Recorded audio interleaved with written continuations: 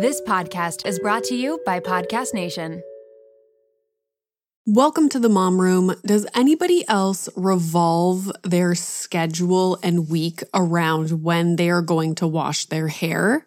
Because this is a huge problem that I deal with, especially now because I started hot yoga and you get just ridiculously sweaty in hot yoga. So it's not like I can do a hot yoga class and then have something important to go to without washing my hair. And I'm really trying to limit my hair washing to twice a week.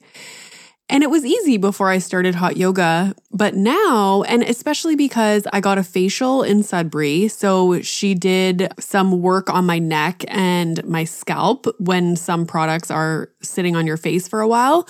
My aunt did my shoulders and my scalp, and I was like, oh, this is magical. So I didn't wash my hair before that appointment because she warned me. And then today I had a jaw appointment to get deep tissue work done on my jaw. And I was like, oh, for sure, because I have a lot of pain in my temporal area. I was like, for sure, she's gonna be up in my hair. So I'm not gonna wash my hair. But I am so greasy right now. But I have a hot yoga class scheduled in a few hours. And it's killing me to not wash my hair. But I knew this was going to happen because last night I was like, oh my God, I want to wash my hair so badly. But what's the point? Because I have my jaw appointment and then I have a hot yoga class. And it's like, when does it end? Because I'll probably book a hot yoga class on Friday. So it's like, do I not wash my hair tonight because tomorrow morning I'm going to go do another hot yoga class? You know what I'm saying? So I think tonight I might just wash my hair, but not blow dry it and just do a quick wash. And then tomorrow do a thorough wash because I can't stand myself right now. So anyways, it's a little bit about my hair washing situation. Today's episode has nothing to do with hair. It has everything to do with sleep. And Amanda Jewson is back. She has been on the podcast a few times. She's one of my favorite people to talk to. We could just talk. Honestly, we had a meeting because she's been helping me with sleep stuff, just giving me pointers. And I was complaining to her about my lack of sleep the week before my period. So we were seeing if there was anything I could change. We get into it in this episode. But I met with her just to shoot the shit for an hour. And I was like, oh my God, can we post that as a podcast? Because it's just I love talking to her. It's just very entertaining. So usually Amanda comes on the podcast to talk about children's sleep. And we might touch on that in this episode. I don't remember. But today it is mostly about adults' sleep. How can we get a better sleep? Are there things that we're doing before bed or, overnight that we can change to enhance our sleep? And of course, we get into hormones and the week before my period and all that good stuff. So without further ado, guys, take down some notes. Let's all get some better sleep, okay? Please welcome Amanda Jewson to the Mom Room. I have this important question to ask you. So I don't know if you saw, but a while back this is how it started. My sister texted me and she's like, I'm going to start a Housewives franchise from the beginning, season 1, episode 1. Which one should I start with? And I was like, oh my God, this is such an important question. I had to think about it and I was very jealous that she was going to get to experience that for the first time. Goosebumps, literally thinking about it. Mm-hmm. Yeah. And so I ended up telling her New Jersey. And so I put that up on my Instagram stories and then people were like, what? Some people agreed with me, but the majority of people did not agree with New Jersey.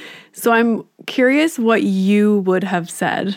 So I think I've shared this with you, but I have 3 girlfriends that I watch Housewives with every other Thursday on a Zoom call. And we're very serious about Housewives. And we have been asked collectively this question many times. We often default to New York.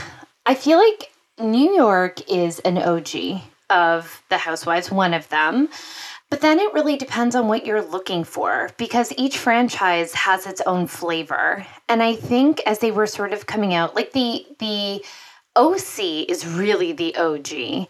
And I think watching the transformation of Housewives from OC to something as glamorous as Beverly Hills now, and just what they're offering. So like Beverly Hills, you're watching for aspirational wealth and like ridiculous fashions. And then like Salt Lake City, you're watching them try to be that almost. You know what I mean? Mm-hmm.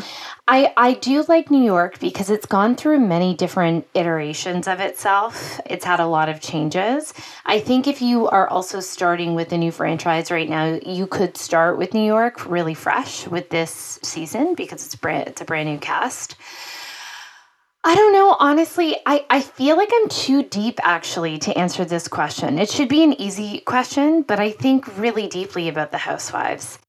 I was debating between New York and New Jersey because I loved watching New York as well. The Like thing about Scary New Jersey, Island, it's iconic. What is it called? Do you know what the episode where Kelly Benjamin goes on a boat and with Bethany Frankel? The whole, like, I mean, we can have a discussion, but like, I think that Kelly Benjamin did have a mental health episode, which is, you know, not great.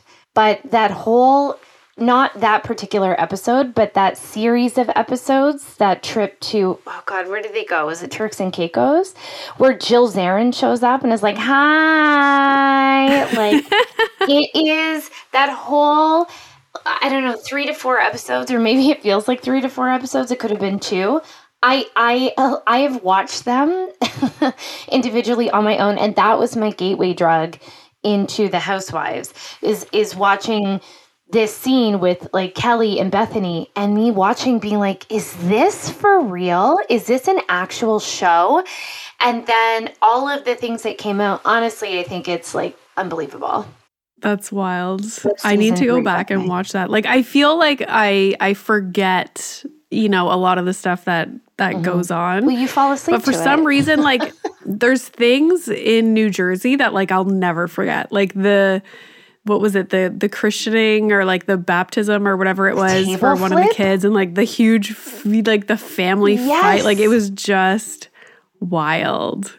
I think, so I just want to like go back and say that Jersey is also a great answer, but I think Jersey is its own flavor. It is such a flavor within the franchise, and it doesn't really follow the typical trajectory of a Housewives, I guess, franchise. But Jersey, it's a lot about family dynamics. Yes. And the husbands. Yes, the husbands get paid in Jersey, and they don't get paid in any other franchise. Maybe Salt Lake, but that hasn't been confirmed. Jersey is amazing. Those first 4 seasons with Danielle Staub, unbelievable. It is wild. Wild. We should have a Housewives recap episode. Literally. Literally. I got a lot to say. I might be going to see, because Luann is back in Toronto October 5th for the cabaret thing, and I might be going with my friend. So I'm excited for that. I want to stop you there for a second. You should make every effort to go to that show. It was the first thing I did as like a real person post. I don't want to say post-pandemic. I know that's a controversial thing to say, but like when people could do things and go out, that was the very first thing I did. It was the most joy I had personally experienced. I could not, she delivers. I can't tell you, it's still like one of the top 10 experiences of my existence. And I'm not even kidding. I think for many reasons. Does she sing? Yeah, she sings. It's just ridiculous. And it's exactly what I needed at that time. Like, I'm an extrovert, and being cooped up in my house for as long as we were was not good for me. So to really actually be like, okay, I'm going out. My friends and I, we all dressed in a white tee and this statement necklace. We were in like the very back of the theater, and just like, Luann is a gifted performer, maybe not singer, but just gave it all to the audience. She does this whole Q&A part of her show. It is so great. We have actually collectively decided not to go back because it was so good. We don't want to like ruin it. Like, what if it's not as good? But it's really good. You should go if you can. Did you see that Sonia is coming to Toronto? I did. So what does she do? Do you know? No idea. I don't know why I'm less inclined to do that. I don't know. I think I'm worried. Like, Sonia is a vulnerable person. I'm worried for her being on screen as it is with full editing. But to see her live, I don't know what she's doing. Like, do you remember her cabrelesque? Do you remember her toaster? Like when she did this whole like cabaret, she does things. I don't want to go and feel sad for her. That's all. Yeah. So I don't want to go. So the graphic design on the ad wasn't great. So I'm nervous. I'm nervous. Yeah, I'm telling you, I have like big feelings about all the housewives. Okay, we will get into the topic that we're actually supposed to talk about. That's the 4 stuff. people left. They're like, no. Wrong. This is not about sleep. This like, is a lie. what podcast is this? Okay, so usually we talk about kids' sleep, but today we are going to talk about adult sleep. So you and I met a couple weeks ago and, just went on some rants about sleep. I have never had an issue sleeping, very lucky. Recently, though, and it's all kind of happened at the same time as, being irritable before my period and super heavy periods, like all the things. And something that came along with that stuff is insomnia the week before my period. I came to find out that that is extremely common, and it's something that happens because of hormones, because of if you've never had sleep problems, you probably maybe don't have like the healthiest routines, like behavioral routines for sleep in the first place. And so now you have to kind of start looking at like, what can I do to get a better sleep? And you are like a sleep person. Did you experience the same kind of thing? Like me personally with clients or as a human? No. Like you yourself, did you experience periods of your life where you had trouble sleeping? So I had, like, honestly, the overarching answer is no. I am really good at sleeping. I am obsessed with sleep, which is why I do this work, because I am very protective of my sleep. And I just know how I don't function. I'm like really notorious for not being a well woman if I don't sleep. So I had a breakup in university that was like so awful. And that was my first and hopefully only bout with insomnia. And it was truly agonizing, truly. The like not being able to fall asleep, having to get up and like deal with my day. It was really, really challenging for me. Beyond that, I mean, obviously when my children were born, I didn't really sleep all that well. I did have a small time. I think that there is something, whether it's like perimenopause, change after having kids. I did have some like stuff going on for a little while, about 3 years after the birth of my second daughter. I don't think my like hormones ever fully recovered from that. So I've definitely experienced, I wouldn't even say like night sweats. I'm not even really a sweater, but I would wake up really, really hot. And I'm not a hot person. I run cold all the time. So I was experiencing like hot flashes without the actual like sweating part. That impacted me a little bit, but I've done some like medical stuff since then that's helped with that quite significantly. But I know what it's like not to sleep, and this is sort of what I do for a living, so I'm well aware. And to your point about, well, actually, I'm curious, like, have you shared like you shared on this podcast about like your particular journey? But I think that, so when I did my training, I worked with Babies Forever. And then I noticed that every time, well, I shouldn't say every time, maybe about a third of the time, the parents would say, hey, I'm not sleeping. What do I do for me? And I was like, oh, I don't actually know. And I wasn't qualified to do it. So in the last 3 years, I completed my social work degree. I'm a registered social worker now. Woohoo. I trained in cognitive behavioral therapy for insomnia. And I trained doing this, basically an online course with these two experts in CBTI. One of them is Colleen Carney, who is the insomnia person. And she's from Toronto, which is really cool. She's at Toronto Metropolitan University. And then she has another partner that she teaches with from Duke University. And actually had reached out to both of them to be like, hey, what we really didn't discuss in our training was any sort of menopause or hormonal related insomnia. Because actually insomnia, as you've described it, is clinically not considered insomnia because it's not persistent. It's something that only happens at 1 week out of the month. So then what happens is, because it's not typically related to what we would really look at, which is not sleeping for more than 3 times a week over 3 weeks or 3 months.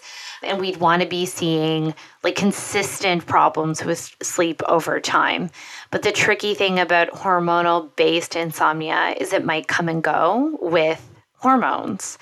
The other thing regarding that is, yes, it's driven physically, but there's actually some limiting beliefs that could be associated with that, and that's sort of what I can work with as well. One of the instructors wrote me and were like, no, but this is an issue. And I was like, I think we should write a book. She didn't write me that. Yeah. But it's a thing. I think that we actually do need to talk about it. So I imagine if you're experiencing it, lots of your listeners are too. This episode is brought to you by Little Spoon. If you're like me, then the bane of your existence is thinking about what to feed your children, prepping food, going to the grocery store, all of the above. Who has the time? We are all so busy, and it's important to incorporate things into our life that keep our life as simple and convenient as possible. Little Spoon is one way to do just that. They deliver fresh, healthy meals and snacks straight to your door that your kid will love at every eating stage they are in. The baby blends are fresh, organic baby food from single ingredients to multi-textured purees to take the stress out of starting solids. They partner with Clean Label Project to test their blends for 400 plus contaminants, including heavy metals, so you know you're getting good stuff. The Biteables are finger food meals that are cut to size to promote easy self-feeding, and they are healthy, balanced, and free of artificial junk. The Little Spoon plates are toddler and big kid meals that are free of junk, and they taste amazing. Even the pickiest eaters will love them. Think hidden veggie mac and cheese, chicken nuggets, and adventurous eats like pot stickers, gnocchi, and more. They also offer really fun things like puffs. They have smoothies, lunchers, and snacks. You quite literally never have to think about food again. It's just easy peasy. And did I mention this all comes right to your door? It is so flexible, so easy, and everything stores right in the fridge and freezer. The price is right, the quality is unmatched. You are going to love it, and your kids are going to love it. It is just a huge win for your family. Simplify your kids' mealtime with 30% off your first order. Go to littlespoon.com/momroom and enter our code momroom at checkout to get 30% off your first Little Spoon order. My husband and I both turn the big 40 next year, and we have been thinking a lot about our long-term health. We want to get smarter about our health, make better choices, but also not feel overwhelmed trying to separate fact from fiction. There is so much information out there, and it can be hard to figure out what applies to you, what is right, and what is wrong. Well, let me introduce you to the Zoe Science and Nutrition podcast. With the help of world-leading scientists, they help you make smarter health choices every week. Don't just take my word for it. Naomi's Apple review says Zoe Science and Nutrition is super easy to consume even if you don't understand the science, with loads of actionable tips, a great mix of guests, and interesting cutting-edge science. You can't go wrong with a weekly podcast where world-leading scientists explain how their own research could improve your health. If you're ready to join millions of others like Naomi transforming their health, then search for Zoe Science and Nutrition wherever you listen to podcasts. I never would have even understood what was going on if I didn't, like I had regular appointments with my naturopath for like digestion, for all kinds of things. And one of the appointments, she was like, how's your sleep? And I'm like, oh, interesting. Like, you know what I mean? It's something that like would happen all the time. I didn't clue into me that it was happening at a specific time every single month. It was just like, oh, fuck, I'm not sleeping again. Like, this sucks. But like, when she asked me that question, I was like, oh, like no one's ever asked me this before. And I was like, actually, like a few days every single month, it seems, or like every once in a while, I'm not sleeping. Like I either will fully not sleep all night and be wide awake, or I will fall asleep and then a few hours later, I will be wide awake and can't fall back asleep. And she was like, okay, like I want you to pay attention to when those days are with regard to your cycle. And I was like, okay, turns out it's the week before my period every single time, which is also the week where like I was more irritable. Those were like my biggest, I would say, symptoms is like irritability and then the sleep. And around the same time, I did a podcast episode with Miranda Poppin, and her Instagram is The Period Lab, and she does lots of stuff around like women's cycles and hormone health and balancing hormones.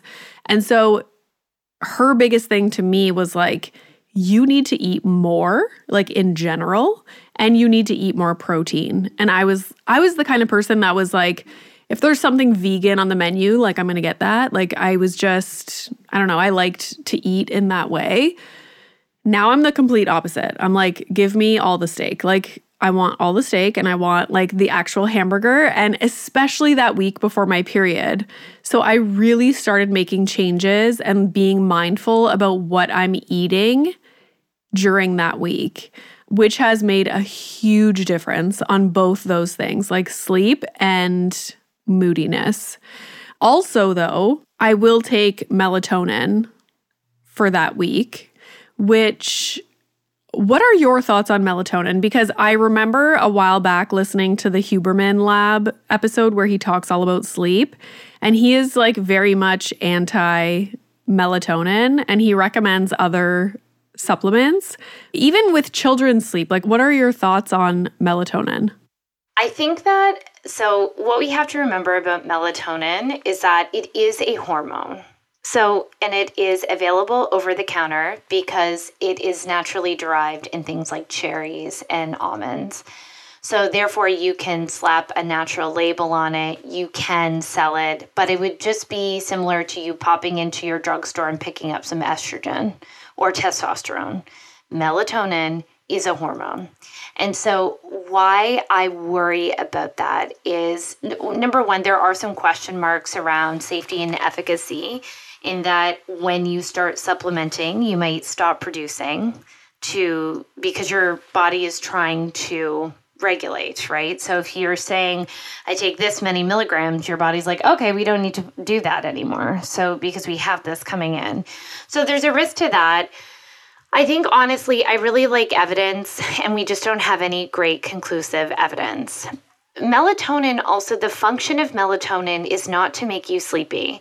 What melatonin is really effective in doing, and where you might want to supplement, are things like jet lag. So let's say you're in a different spot and your circadian rhythm is sort of like, your circadian rhythm is your body's clock, basically. And it's like on a timer, and it tells you when to do things, when to eat, when to pee, poo, wake, and when to produce certain hormones to wake up and fall asleep. So in the morning, we produce cortisol and adrenaline, other stress hormones to wake us up. And at nighttime, we produce melatonin. And so melatonin, people think, oh, it's going to make me sleepy. In some ways it does, but essentially melatonin's function is to shut your body down.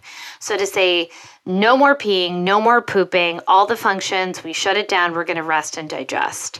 So if you are, flying, for example, in a different spot in the world and your body is not producing melatonin when it should be, you can kind of kickstart it into getting back on track. And even then, that's a really short-term occasional use. Maybe ideally 4 to 7 days, you'd be using melatonin. But because there's a lot of question marks about melatonin, and because it's a hormone, I'm really reluctant to recommend melatonin, especially for children. It has been linked to, I believe it's like delayed puberty in adolescence. Last year, I just talked about this yesterday on my TikTok. You see like this woman, and look, I know it's a joke. I have a sense of humor. I know what the thing is about. And I'm like, come on. I always like stitch these videos of people trying to make jokes. And I'm like, oh, but actually let's talk about it. So I seem humorless, but I know why it's funny. This woman like made a TikTok of this like funny person singing in the background. She's like, oh, it's my kid on like 2 melatonin gummies and blah, blah, blah. And so I was like, here's why you need to be thinking about melatonin. One of the reasons is that the CDC released a report last year saying that overdoses with children in melatonin went up 530% with the start of the pandemic. So it completely coincides with people being at home, parents being stressed, kids being home for the first time at certain times. So parents are like giving this because it's all natural, right? It doesn't matter. It's just a vitamin. So there are overdoses. There are kids ending up in the hospital with poison control. So people don't even know how to use it properly. And that's the other thing. Like, you're generally buying adult doses and trying to figure out what to give for your kid. It's not regulated. You also don't know, especially like, look, I'm all for supplements. I'm going to suggest some better supplements for sleep in a second. But you really need to be thoughtful about the quality of the supplement that you're taking as well, because, there's a ton of people kind of testing these supplements and finding a lot of filler, a lot of things that aren't actually the ingredient, or the potency of the supplement that you're taking isn't what the people think. It's either higher or it's lower. So having a chat with your doctor is because this is a hormone, you should be talking to your doctor about this. Even me, I'm a social worker. I work in behavioral methods to help these things. You should take my advice with a grain of salt and chat with your doctor about, or your naturopath, people who do this for a living, about what that looks like for you. I am very a quarter of me loves melatonin, but like 3/4 of me is sort of, I don't think you need it. There's actually, so now I'm going to go off on a tangent.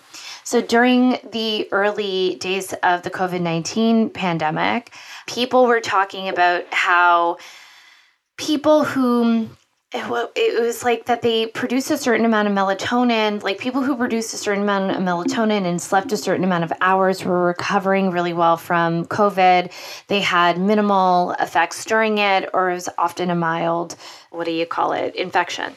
And so they wanted to figure out what that was. And so all of a sudden, all of these people just went out and bought melatonin. Well, I have all this melatonin, but actually it works backwards. The reason why these people were producing good amounts of melatonin when they should are because their behaviors aligned with allowing their body to produce it. So your body produces it all on your own. Ideally, you don't need any supplementation. There are some instances where neurodivergent people benefit. They might produce melatonin. Again, that's something you discuss with your doctor. But the average person, neurotypical person, shouldn't really need to supplement. You can actually increase your own. You can supplement changing some of your behaviors, reducing screen use. I know this is like the most base. I even hate saying it because it's so said so many times that I think people don't hear it anymore. It's like, yeah, don't use the screen. But blue light, we're talking blue light in your screen, on your television, blue light on your clocks, on your humidifiers, tells your brain the sun is up. And then your brain says, we don't need this melatonin right now because the sun is up, okay? We produce 30%, on average, 30% less melatonin when you're looking at your screen before bed. So for some people, that's going to be very impactful. Does a Kindle have blue light? Yes, you've already asked me this. Okay, but let me yes. Let me Google it right this fucking second. Do it. Because Kindle. You don't think I've looked this up already? You don't think I have to see it for myself. Kindle does use blue light for backlighting. God damn it. But mine's on the setting where it's like black with white text. How are you seeing the white text, Renee? Oh my God. Like, for some reason, I was like, a Kindle doesn't have blue light, and that's what I'm going to believe, and that's... A lot of people do. I have this fight every day. Look, the Kindle is designed to look like paper, but it's not paper. If you can see it in the dark, it's not paper. Any light, and let's even go so extreme. Now, I'll say everyone is so different with this, okay? Because I can look at my phone and I do sleep well. But when I sleep with my phone outside of my room and I really take a 30-minute break, I have the best sleep of my life. I am not encouraged to wake up and look at it right away and waste time in the morning. Like, your phones are not good for you, okay? So that's base. But there were a few studies, like I want to say 2 years ago. I don't know. The pandemic has like totally screwed my like time. You know what I mean? Everything feels last year. Do you know what I mean? Yeah. So there was a study that came out that like I would recommend orange and red and yellow lights for night lights. Now they're saying any amount of light at all whatsoever, blue, oranges, it is impacting sleep and it's impacting melatonin production. Something that Huberman mentioned was in the evening to get rid of any light that's above your head. And so using lamps, using like the lights that are plugged in, that are low, whatever it might be.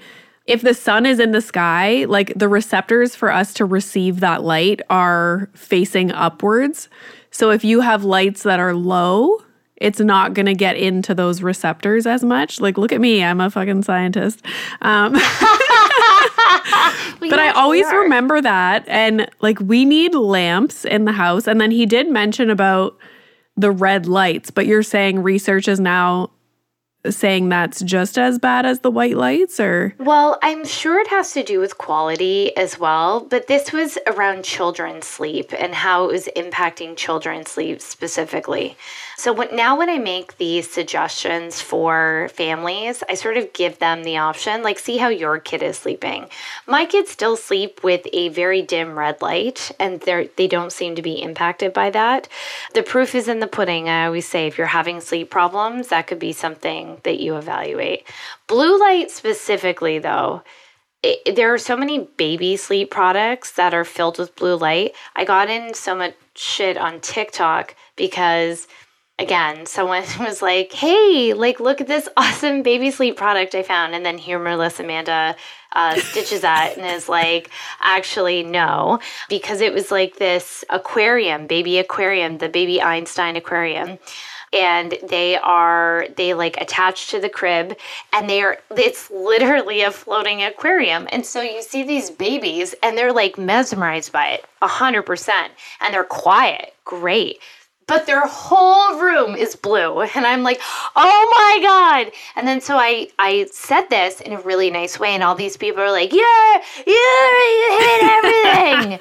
And I'm like, no, I just want your babies to sleep. But blue light is really impactful. So maybe, because like you were saying, everyone is going to be affected a little bit differently. For the most part, I have zero issues reading my Kindle before bed. But then, because I remember you and I talked about not reading my Kindle in my bed right before I fall asleep, which, like, I'm a little bit of an addict, so I struggle with that one. But maybe the week before my period to make that change, like read a paper book instead. So what if you have a paper book and you have one of those little lights on it to illuminate the pages? Like, are those lights blue light? Yeah. What the fuck, is everything blue light? A lot of it is now. Yeah, a lot of it is like LED white light. So incandescent bulbs are not good for the environment. So I'm not telling everyone to rush out, but incandescent bulbs are great for sleep. Should I light a candle and then hold the candle to the book? I feel like that's really extreme. I don't think you have to go that far. But if you were to have if you were to sit in your living room with a low light, I think you're okay. So there are a few things when we're dealing with actual insomnia that people need to think about. So obviously, what we're talking about right now, these are behaviors and these are sleep hygiene things. These are things that everyone can do to improve the quality of their sleep. But sleep hygiene is not going to cure insomnia. True insomnia and people not sleeping are generally not sleeping because they have a limiting belief around their sleep, number one. So they say things like, and this is not you, but they might say things, I can only sleep if I read my Kindle. I can only sleep if I lay on my couch. So now it's almost like sleep associations for adults. I can only sleep. Or they're doing an activity that they are telling themselves, if I do this, it's to sleep. So it's oh my God, I think that might be me though. I know. But only on the 1 week. But I think this is where period insomnia is so interesting because you are definitely impacted by your hormones. That is legit. What happens after is our spiral. That's our whole mind that happens. So whenever there is perceived effort towards sleep, if you are doing something and creating an effort, then that means it's bad for you. If you have to do something to sleep, if I have to take a melatonin gummy, if I have to do this, even think of, I have to spin around 3 times to sleep. Oh, I only spun, it's obsessive thinking, right? It's a way of thinking, it's limited thinking. So what we want to do, that's the CBT of it all. We want to really unpack those behaviors. Sleep should be effortless. Sleep is effortless. We are designed to sleep. It is not something we have to work this hard at. You can change some things. So when you do fall asleep effortlessly, it's going well for you. But sleep is effortless. And I really, I want to drive that home so hard because anything that anyone is doing to actively make themselves fall asleep will eventually be a problem for them. My husband, I'm so mad. My husband is an effortless sleeper. Anytime, any place. He can also not get a lot of sleep and be totally functional and like a normal human. It's shocking to me. For me, I have kind of developed this bedtime routine like we were talking about before where I go upstairs early, let's say 9 p.m. I brush my teeth, do all the things, put on my fan, put on my sound machine. I go in the exact same position every single night to read my Kindle, and then I will literally get so sleepy, and then I'll click off my Kindle, turn around, and go to sleep. That's my whole thing. And it's okay. What would happen though if we took away your... Okay, here's a great Housewives connection. 2 things. Lala Ken, Vanderpump Rules, still sleeps with a bottle at night. Let that ruminate. Number 2, Kathy Hilton could only travel with her fan to sleep. Is that you? And she needed to bring her own fan. And she struggles with insomnia. Sorry. Yeah, I Kathy Hilton? Will never travel without my sound machine. But listen to this now. Okay, I'm listening. In 2015, I had surgery. I never slept with a sound machine before. And I slept downtown Ottawa. It was very loud all the time. No problem sleeping. In 2015, I had surgery on my nose, my sinuses. And then since then, I can hear myself breathing. I breathe through my nose to sleep. And I can hear myself breathing. So I was I can't sleep. I can hear myself fucking breathing. I can't sleep with my husband because I can't listen to him breathing. Yeah. So it's that, if there's random noises, city noise, that's one thing. But when it's a continuous, sound, I cannot fall asleep. So I got a sound machine and I've been obsessed with it ever since. I don't think that's so then if we have to think about the outcomes, right? For you really are experiencing insomnia 1 week a month. The rest of the time you can sleep. And so many people this is where it goes into, I like to sleep with white noise when I'm in a hotel. Typically at home I sleep with a fan over top. It's not making the same white noise, but I think it gives me the illusion of moving air or something. I also like to sleep in blackout conditions. That being said, I don't have any sleep problems. And when I sleep in other places, I'm okay. And for the most part, you're okay. I'm not so deeply connected to these things that if they are not there, I can't sleep. I might like struggle for maybe 5 more minutes, but I can sleep. I should test it out. Yeah, like have a little test. I think like, again, a problem is only a problem when it's a problem. So if you're like, look, for the most part, things are fine, then they're probably fine. But there were some things when you and I had our conversation about this, there were a few things that you were kind of talking about that could be actually impacting your pre-period insomnia that you might be able to change. So, number one, you were spending a lot of time in your bed physically reading. And so what we like to call that is stimulus control. And when we're working with folks with insomnia, we have to look at what they're doing in bed. Now, for you, I think it's pretty mild. You read an hour before bed. I think that's no big deal. And for the most part, you fall asleep. But for that week, what we really want to do is we only want the sleep or your bed for sleep. That means we're not laying in bed awake. And so one of the things that you were doing, you were laying in bed awake, reading something with a blue light, so we can change that. The other thing that happens with people with insomnia is they fall asleep and they wake up and they lay in bed not sleeping.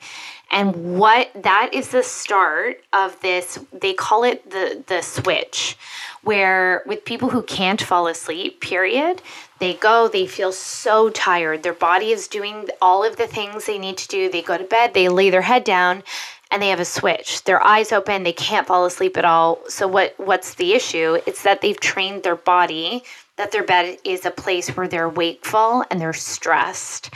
So you can really make those associations.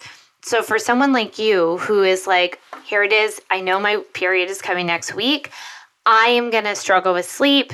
Oh, I knew it. I put my head down and I can't. So you might be almost reaffirming those things sometime. I mean, I don't know for sure. We're not officially working together. Well, it's like you're stressed about not sleeping. Yeah. Yes. And then you will create situations where you're not. So if you're saying, especially in those weeks you're laying in bed, don't lay in bed anymore. Don't lay in bed for any longer than 15 minutes. If you're not asleep, get up and go read a paper book until you feel sleepy again, and then go back down. You know what my mom does? Like, my mom struggles with this too. Like, I always say, I'm like, you're nuts. Like, that's what I used to say. Like, she will wake up at like 3 a.m, get up and like go make a toast, like have a toast, like sit in the living room and then go back to bed. I'm like, you're nuts, but maybe that's a good idea. I probably wouldn't eat. Oh, the only reason, because it'll start to set your circadian rhythm that you have to wake up at 3 o'clock to eat. So, but I wouldn't stay in your bed. There's a client that I was working with recently who, when I gave this piece of advice, that was such a deterrent for her. She's like, I don't want to get out of bed. Do you know that like one of the, like people really panic about insomnia and they take themselves to the emergency rooms. So then the nurses will tell them, whatever you do, do not fall asleep before the doctor gets here. And those people fall asleep immediately because they're no longer, like, we've broke the association almost. That like, yeah, well, it's like, I can't sleep. No, I can. Oh, what if I fall asleep? And then they fall asleep. Like, because sleep is effortless. So much of this is our full and entire behavior. So that's stimulus control. People need to really be thinking about what they're doing in their bed, laying in their bed. And anything that you're doing in your bed that isn't sleeping or sex needs to be removed if you're having trouble falling asleep. Shout out to Claritin for supporting this episode of The Mom Room and providing me with samples. You know how a lot of people can't leave the house without a water bottle? It's like their emotional support water bottle. I am the exact same way with facial tissues. And that is because I have such bad allergies, specifically in my sinuses, to the point where I know I'm going to have to blow my nose multiple times in a day, and I cannot be out in public without my emotional support facial tissues. Luckily, for those of us who live with the symptoms of allergies, we can live Claritin Clear with Claritin D. Designed for serious allergy sufferers, Claritin D has 2 powerful ingredients in just one pill that relieve your allergy symptoms and decongest your nose so that you can breathe better. This double action combination of prescription strength allergy medicine and the best decongestant available relieves sneezing, a runny nose, itchy and watery eyes, an itchy nose and throat, and sinus congestion and pressure with ease. Now I know if I have a big event, maybe I'm going to a concert, going out for dinner, I don't want to be blowing my nose every 2 seconds. It's very unbecoming. And so I will take Claritin D and enjoy my evening. Ready to live life as if you don't have allergies? It's time to live Claritin Clear. Fast and powerful relief is just a quick trip away. Find Claritin D at the pharmacy counter or ask for Claritin D at your local pharmacy. You don't even need a prescription. Go to Claritin.com right now for a discount so you can live Claritin Clear. Use as directed. This episode is brought to you by Lola V. Lola V is an award-winning hair care line by none other than Jennifer Aniston. They offer clean, plant-powered products for every hair type and texture. I just did my whole hair care routine with all the products the other night, and I am obsessed. Along with incredible shampoo and conditioner, they have an intensive repair treatment that you can use once a week. They also have a lightweight hair oil. There's a leave-in treatment, and there's also a glossing detangler, which I need because lately I want to do my hair in like a slicked back look, but my hair's too frizzy. Get 15% off Lola V with the code MOMROOM at www.lolav.com/momroom, and Lola V is LOLAVIE. The thing that you said about you're almost creating this like self-fulfilling prophecy of like, oh, I'm not going to sleep, you know? I remember on Armchair Expert, Dax was talking about how like his whole identity would be like, I have insomnia, like I don't sleep, like I struggle with sleeping. Like he would tell everybody like that was just like his thing, you know? And I don't know if he like saw someone about it or he came to the conclusion, but that was the whole thing that he had to change was like stop saying that so much and like taking that on as like labeling yourself and like, yes. Oh, I'm just not going to sleep. Like that's just who I am. Like, and then his sleep got way better. I don't urinate. I'm not a urinator. Like, I'm sorry. It's effortless. It's effortless. Sleep is like all of those bodily functions. So if you are going to place thoughts ahead of that or do things that encourage it. So like the other part is, so these go hand in hand. We want to really target like arousal. So we say that people who are suffering from insomnia, they do a couple of things. They go to bed really early because they say, I had such a bad sleep. So I have to go to sleep earlier. But actually it's so when I talk about sleep pressure all the time in relation to babies, but adults have sleep pressure. It's truly the pressure to want to fall asleep. So let's say you go to bed at 10 and then you're up at 3 and then you have a shitty night of sleep. So then you get up at 6, which is your normal time. And then you go, I had such a shitty night. I'm going back to bed until 9. 9 o'clock you get up. So now you've been in bed from 10 till 9. And even though there was that wakeful period at night, you did fall back to sleep and you weren't up actually doing things. So your sleep pressure isn't building the way we need to. So now you're up at 9 and then you say, I had such a shitty night of sleep. I'm going to go to bed at 9. But your sleep pressure isn't there. And so Colleen Carney talks a lot about the sleep pressure balloon. If we want to imagine a balloon in everyone's head, that when you wake up, that balloon starts to rise with that sleep pressure air. The moment you sleep, the air is expelled from the balloon. Now, when you go to sleep, you want that balloon to be taut and like not almost popping, but like really, really tight. You don't want to go to bed on a floppy balloon because even if you fall asleep, Now we woke up at 3 o'clock in the morning and our balloon has nothing left in it. And then what we've done is we've perpetuated the cycle. See, I knew it. I was going to be up at 3 o'clock in the morning again. And then you do it all again. I stay in bed until 9. I go to bed early. So these people are spending sometimes 12 hours a day in their beds, not sleeping. This is really significant. So this is why, number one, you have to get out of your bed when you are not sleeping. But number two is when we are working with our individual clients, we give them something called a sleep prescription, which is we're looking at their average amount of sleep or time in bed, and we're making sure that we're reducing their sleep. So when they go to bed, they're very tired and they have continuous sleep over the night. So they sleep all in a row and they've sort of proven to themselves that I can sleep.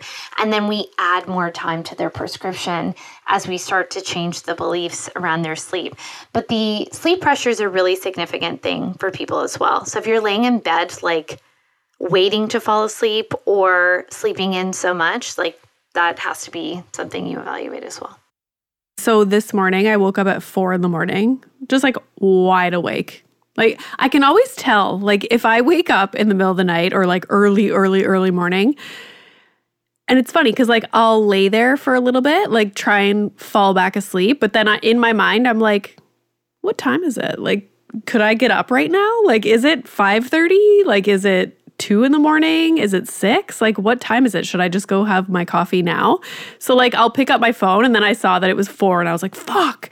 And so I like roll over, try and fall back asleep. But by that time now I'm just like, like thinking of all these things and I was really bad and I started to read my Kindle, but eventually I fell back asleep. But I can see now where if someone else experienced that today, they would be like, oh my God, I'm exhausted. Like I'm going to have, like a nap in the afternoon, or I'm going to go to bed an hour earlier or something like that to try and like make up for like lost sleep or I'm so tired. The good thing about me is that I am such a busybody that I will. You can't. I cannot nap. I have never. My husband's always like, take a nap, like go relax, like lay down. I'm like, what? Like, do you know me? I cannot. So I will go until it's my usual bedtime, which is a good thing and probably why the cycle doesn't like perpetuate. It's usually like these one-off nights. But it's funny because the couple days right before I got super sick, like a couple weeks ago, last week, I napped in the afternoon. And I like never happens, never. And I was like, that's interesting. Like I am quite literally exhausted. Like I can't function. I need to go lay down. I'm going to just listen to my body and go lay down, like fell asleep 2 afternoons in a row. And then it was like, whew, like, I was like, oh, okay, that's why. Yeah. There's got to be like some debilitating illness to take you down. This is not normal. But yeah, no, the sleep pressure thing makes so much sense. You said that you were going to mention some supplements besides melatonin. So can you go over those? Yeah, so I really love, there are a few that people can be taking for multiple reasons for overall health. Number one, vitamin D. This is not an official plug, but like I just did a partnership with milk, okay? And I'm like, I talk about milk all the time with my clients because milk actually has a ton of magnesium. It has vitamin D, vitamin B6. These things all work together. Now, you can take these supplements on their own as well. So my magnesium glycosinate or glycalcinate is a great supplement.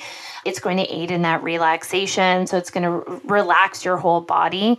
That goes back to this whole, when we're talking about insomnia, the arousal part, like how stressed are you in your everyday, finding ways to get in that meditation or mindfulness. And if you can't do that, supplementing with some magnesium, the vitamin D and vitamin 6 or vitamin B6 kind of work together.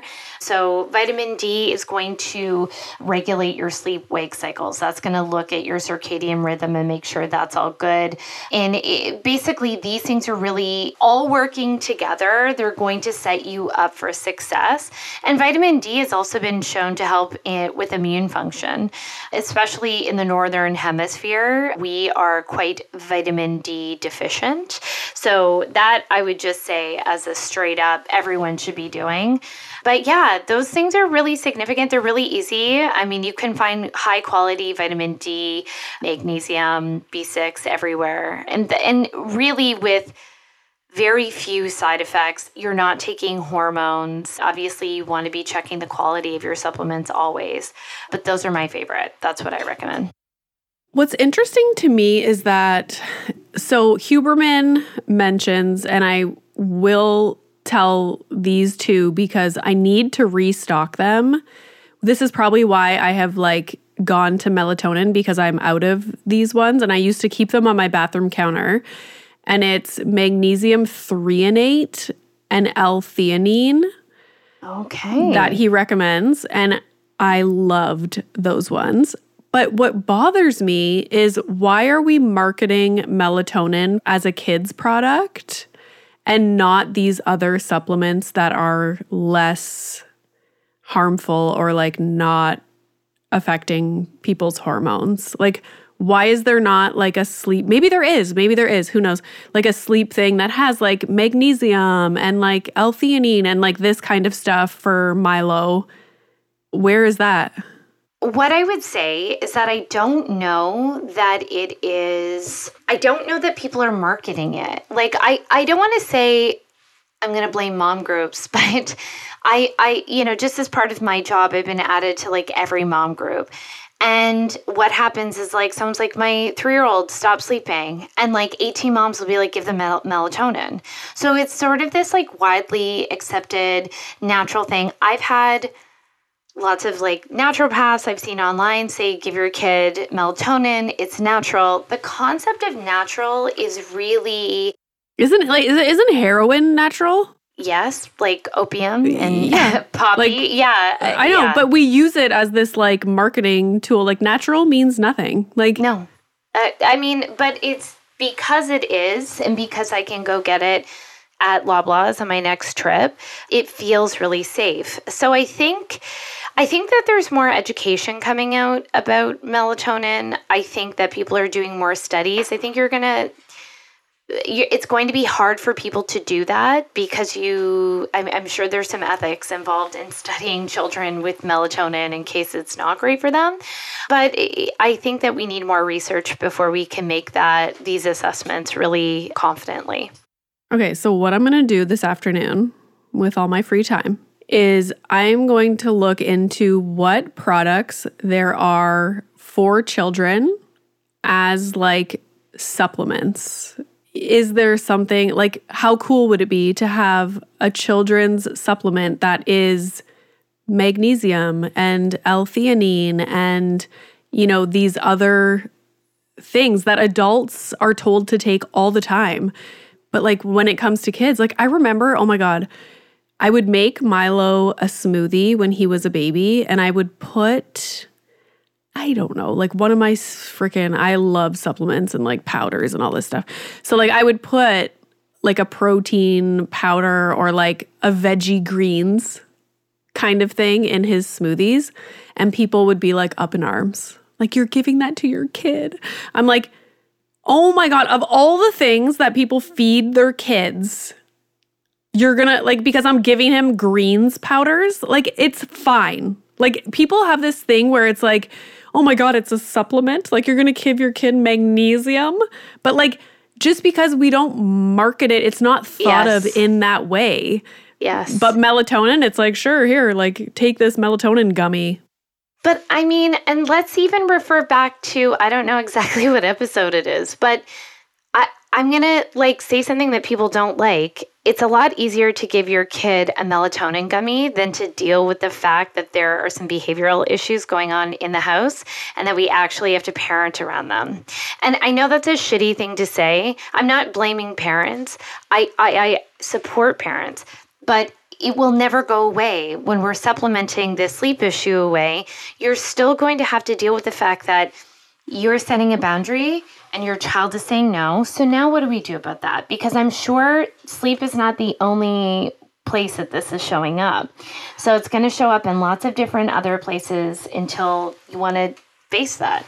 And I want to say, like, I'm not shitting on melatonin. Like I just said, I take it a couple days before my period. Like I have been. And also like Milo has his little melatonin gummies. And if he doesn't sleep all night, like maybe the next night we know he's going to have trouble falling asleep, we will give him a melatonin. Like I'm not saying like, oh, I'm a perfect parent and I don't do that. But I do think about this stuff all the time. And I'm like, fuck, like I don't want to be giving that to him.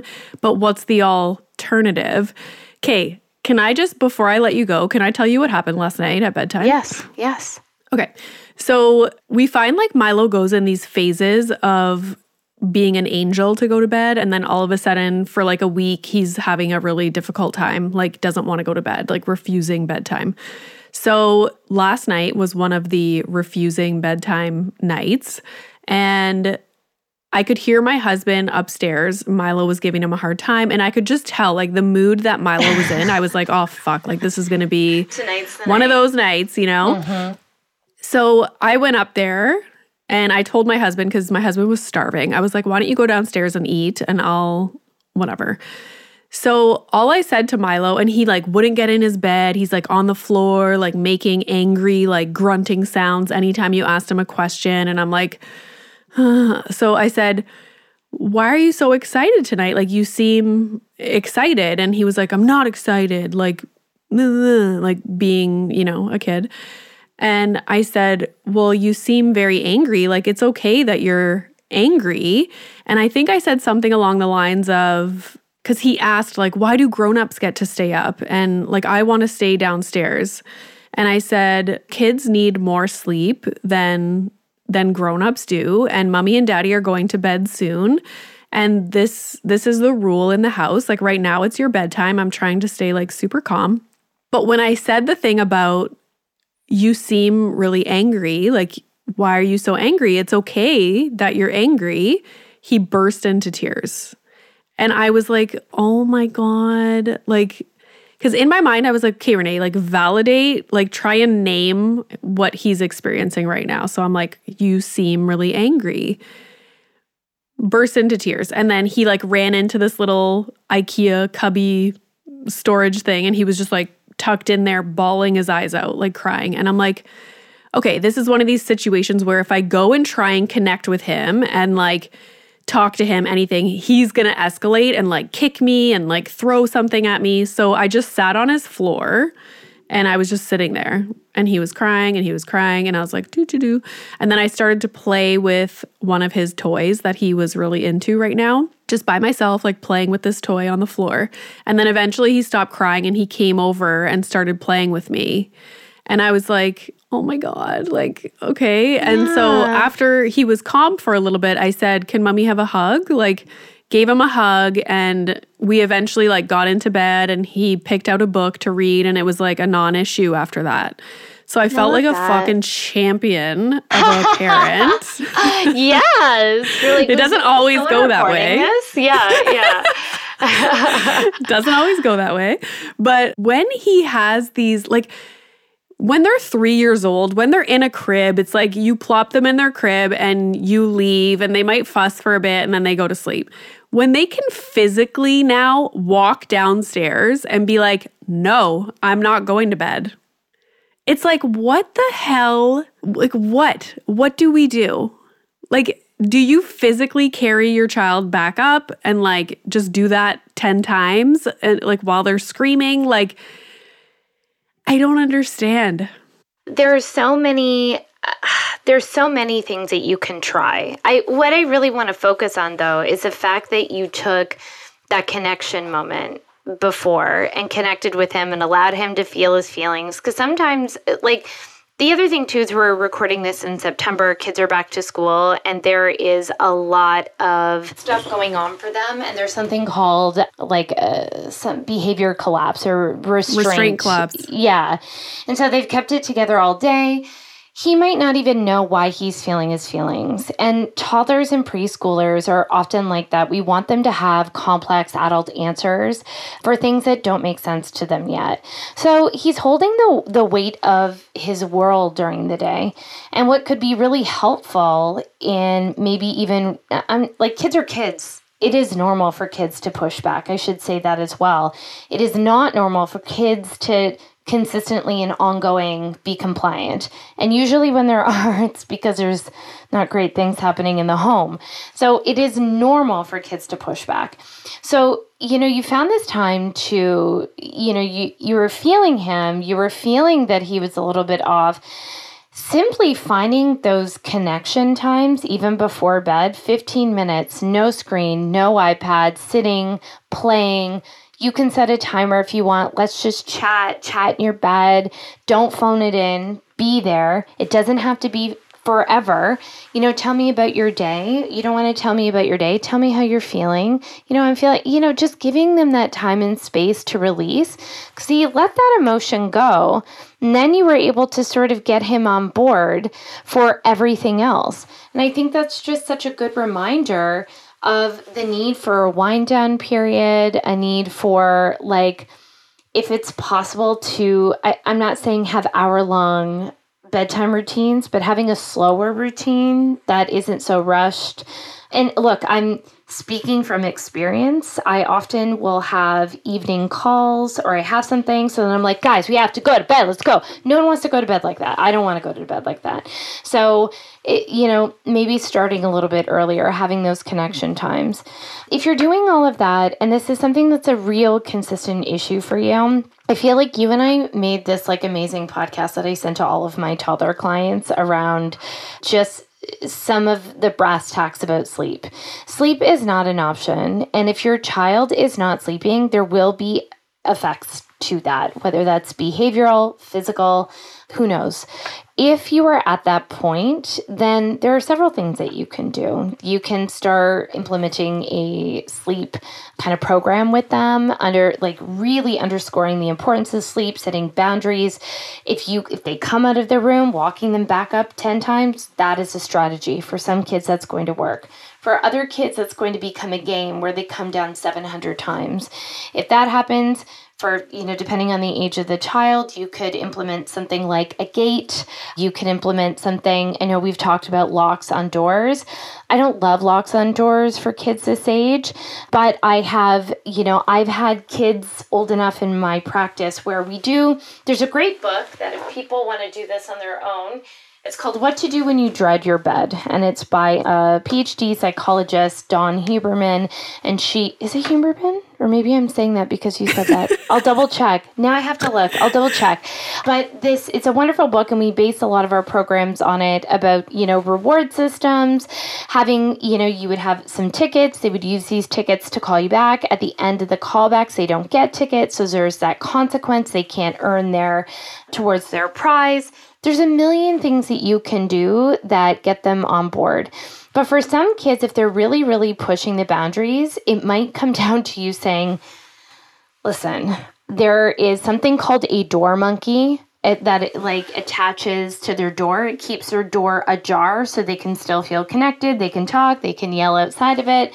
But I've had to say to some clients, we're at the end here, and now this is really a health issue for everyone, because now the parent is stressed, the parent is yelling, the parent isn't getting sleep, the child isn't getting sleep. Sometimes they're going to school, there's behavior issues. So then I would really outline, here it is. I don't want to put this on your door, but I might have to. Let's talk about that. And 9 times out of 10, the kids are like, okay, no problem. You don't have to put that on my door. I will stay. I'm going to Google door monkey immediately. Yes. Not that I don't think we have that severe of a problem. No, it doesn't. It seems to be it's not consistent. It's but the connection thing before bed, 100% we should be doing something like that, because right now our bedtime routine is we sit upstairs, he has his snack, he puts on his PJs, brushes his teeth, but we watch his shows before we take him into his room for a little bit.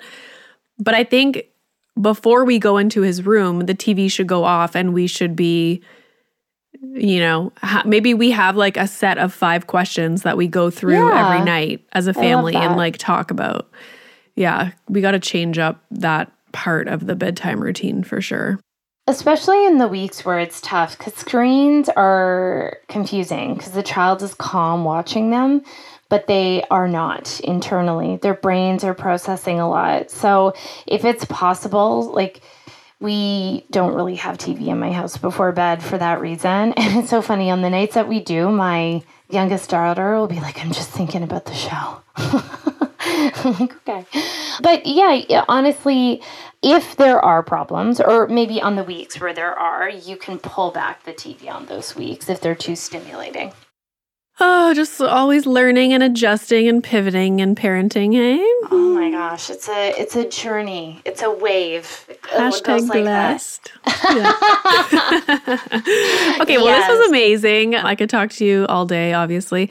I will keep you posted on the Luann Cabaret. I really hope we get to go. I'm going to actually text my friend right now and be like, did we get tickets? Why don't you interview her? And if you do, I have to come over as a PA. I will keep my shit together. But I'll be like, hi, can I get you some water? We can pitch her. Cool. Yeah, we'll pitch her. You have to. You have to. Oh my God, do it. Okay, I will. Come over. We will pitch her right now. Well, this was great. Tell everybody where they can find you online and a little bit about what you do. Yeah, so I help everyone sleep, adults and children and babies. Sleep Fairy. You can find our infant and child services at babiesbestsleep.com. You can find our adult services at restmybest.com, and we will help you sleep. And what I really love, I'm putting out a hard push. People don't help their insomnia. Dax Shepard's such a great example of that person who's like, I'm an insomniac. We are helping people in like 2 to 3 sessions. It's unbelievable. Yeah, it's really, really great. And you see the change so immediately that you start to tell yourself new stories. And I used to think sleep training, like babies, was the most like rewarding thing. But seeing these adults who haven't slept in 3 years, it's amazing. All right. Well, thank you so much for the conversation. And I'm sure we'll be chatting soon again on the podcast universe. Wonderful. Thank you for having me.